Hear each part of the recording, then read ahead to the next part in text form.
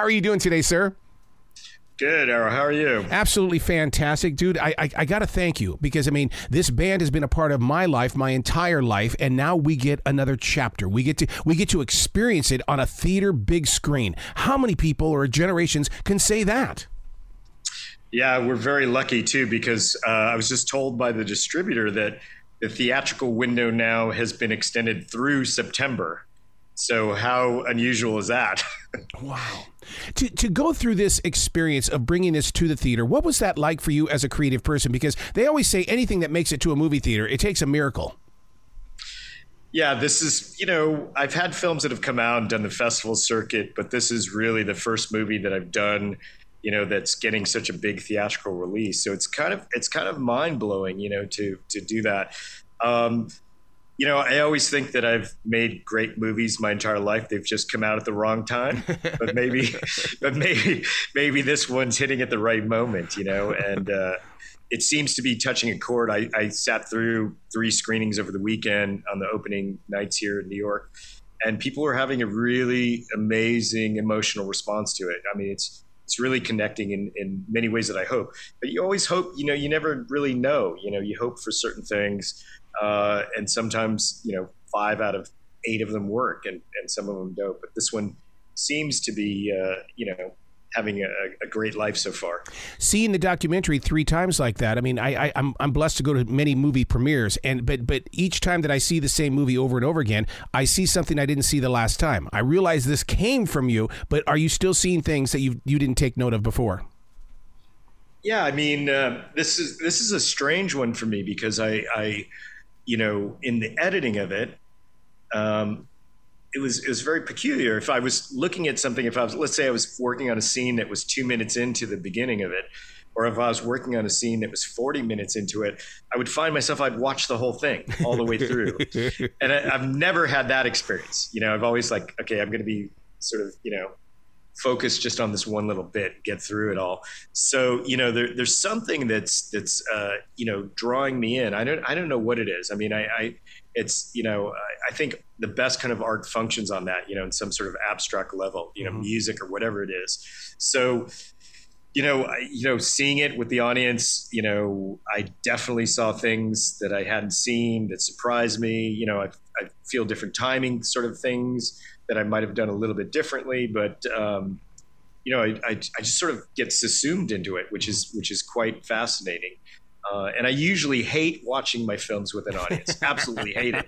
I typically, wherever it is, whatever theater, where it's playing, I usually go in and I watch the first 10 minutes, 15 minutes, see how the audience is responding, but mainly to check the volume. Oh my God. That's like my big thing, checking the volume. And then I'll leave for the middle chunk, and then I'll typically come back for the last 20 minutes or 30 minutes of it. But it's strange. I watched this one all the way through again all weekend. I can still relate with that when it comes to the volume, because being a part of a movie promotions company, I mean, we go into that theater long before people get there, test the sound, make sure the picture is focused. I mean, it has to be perfect because there needs to be an experience. Yeah, I think, and especially, with some of the music in this film, especially Shine On You Crazy Diamond, there's moments where, the sound ramps up and, the hairs all over your body just get electrified. And so, and it's amazing. So it's got to have that kind of presence in the sound.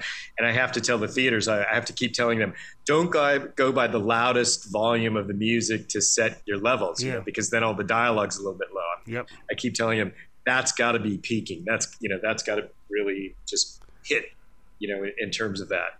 But we were lucky. Everyone's been really supportive. So we were able to get, the master quality audio. So it sounds great. It sounds great. It looks great. To get this close to Pink Floyd, I mean, I've been with Nick Mason. What a great person when it comes to, sharing the story and the journey. But you get so close and you're not afraid to share it with us. That's the thing that I love about this. Yeah. I'd done this film on Storm where I interviewed Nick and I interviewed David Gilmour. Yes. And in that film, I interviewed Robert Plant. I interviewed, Steve Miller, all these different musicians. But yeah, I still have that moment of going like, hey, wait a minute. I'm sitting, when we were interviewing Roger, I was like, well, hey, wait, and I saw The Wall twice in 1980. There's a bit of that like complete wonder and disconnect. But it's I think one of the fortunate things of my filmmaking practice, which is fairly recent, is that music has come back into my life in a big way, and the two things have dovetailed. I started off being a musician, loving music, and then got into film, and I'm just fortunate that they're both dovetailing now. But absolutely, when I interviewed David Gilmour for my film on Storm, I was packing up all my gear, and he picked up an acoustic guitar and started playing Summertime, like a foot away from me. And I could have fainted maybe, but, I tried to keep my cool. But, all really great. It was my idea to ask Roger to recite the lyrics to Shine On. And he was just, yeah, absolutely. So they were all really generous and forthcoming and heartfelt. I think maybe, thinking about their friend, and also having Storm as a presence in the interviews. I realize that many people my age are going to take this as, oh my God, he's speaking the language of the life that I have lived. But there's a huge part of this that tells me that you're also reaching to 30 and 40-year-olds about 25 years from now, that you have captured this moment in history and said, here, take this and learn from it. I think so. I mean, I hope so, rather, I should say. In one of the screenings over the weekend, there was a father with two daughters, I want to say, and I want to say they were maybe late teens, early 20s. And the daughter that was sitting closest to my wife and I was singing along to every single song. Raised her hand for the first question. And I was kind of like, wow, this is great. It's really, really great. And, that was part of my reasoning for including Andrew Van Wijngaarden from MGMT and Cedric from the Mars Volta. At one point I was trying to get Chris Cornell in the film, because I think that, there's so many musicians of now, like you're saying, the current generation, that really love Sid's music. And so I also want to connect those kind of dots, right?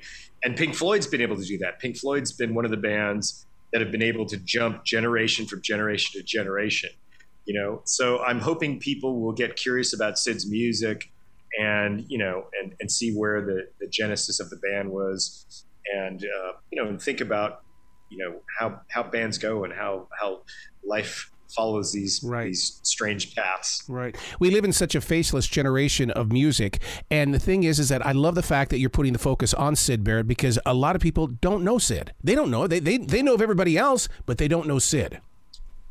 Yeah, it's I'm not one of those Pink Floyd fans that said, say, I like this era, I like this era, I like this era. I think one of the fascinating things is how the band sort of went through this arc of creativity. But it's Syd named the band Pink Floyd.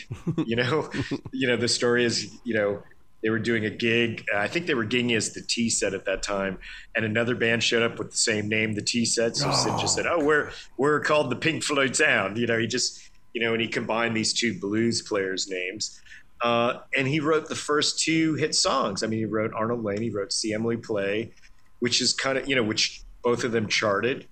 And really started the band. We wouldn't have Pink Floyd. Roger says this, I think, very early on in the movie. He said, I wouldn't be here without Syd. Because I do think his creativity took them from being, a straight ahead kind of R&B band, and then really pushed them into a different realm. I mean, even the first R&B songs that have just finally come out on the early years box set, I'm a King Bee and Remember Me. I mean, they're kind of peculiar already. So to say the least, so he was already changing, where they would go. And then I think the minute that they're in, the London Underground doing these multimedia shows, and, Pink Floyd, they're doing these big improvisational jams, that really shapes, their identity. Yeah. As legendary as Pete Townshend is, there were many times that I felt like that he was just as much a fan as he was a student. He learned from this band. Yeah, Pete. I mean, I love Pete Townsend. The Who was, Yes. Big band for me, and Pete was one of my guitar heroes. I neglected to tell him that at the moment. That was one of those fan moments, but it was amazing because he told my producer, he said, I have to be interviewed in this, and he was, talking about seeing Sid performing live, and I started thinking about the Who, and thinking like, oh yeah, Pete came out of art school.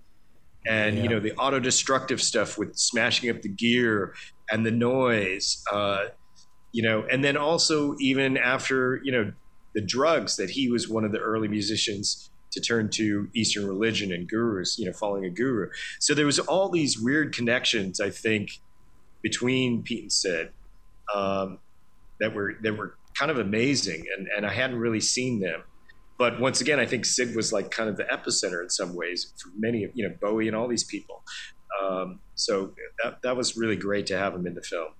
Do you think most fans are going to be able to easily digest why there was an exit from the band? Because, I mean, we all have our own interpretations. We've all read our rock magazines and the authors and things like that have, put their words out there. But this is authentic. I hope that people, come away with knowing or feeling like, oh yeah, there's not really an answer. Yeah. We don't really know.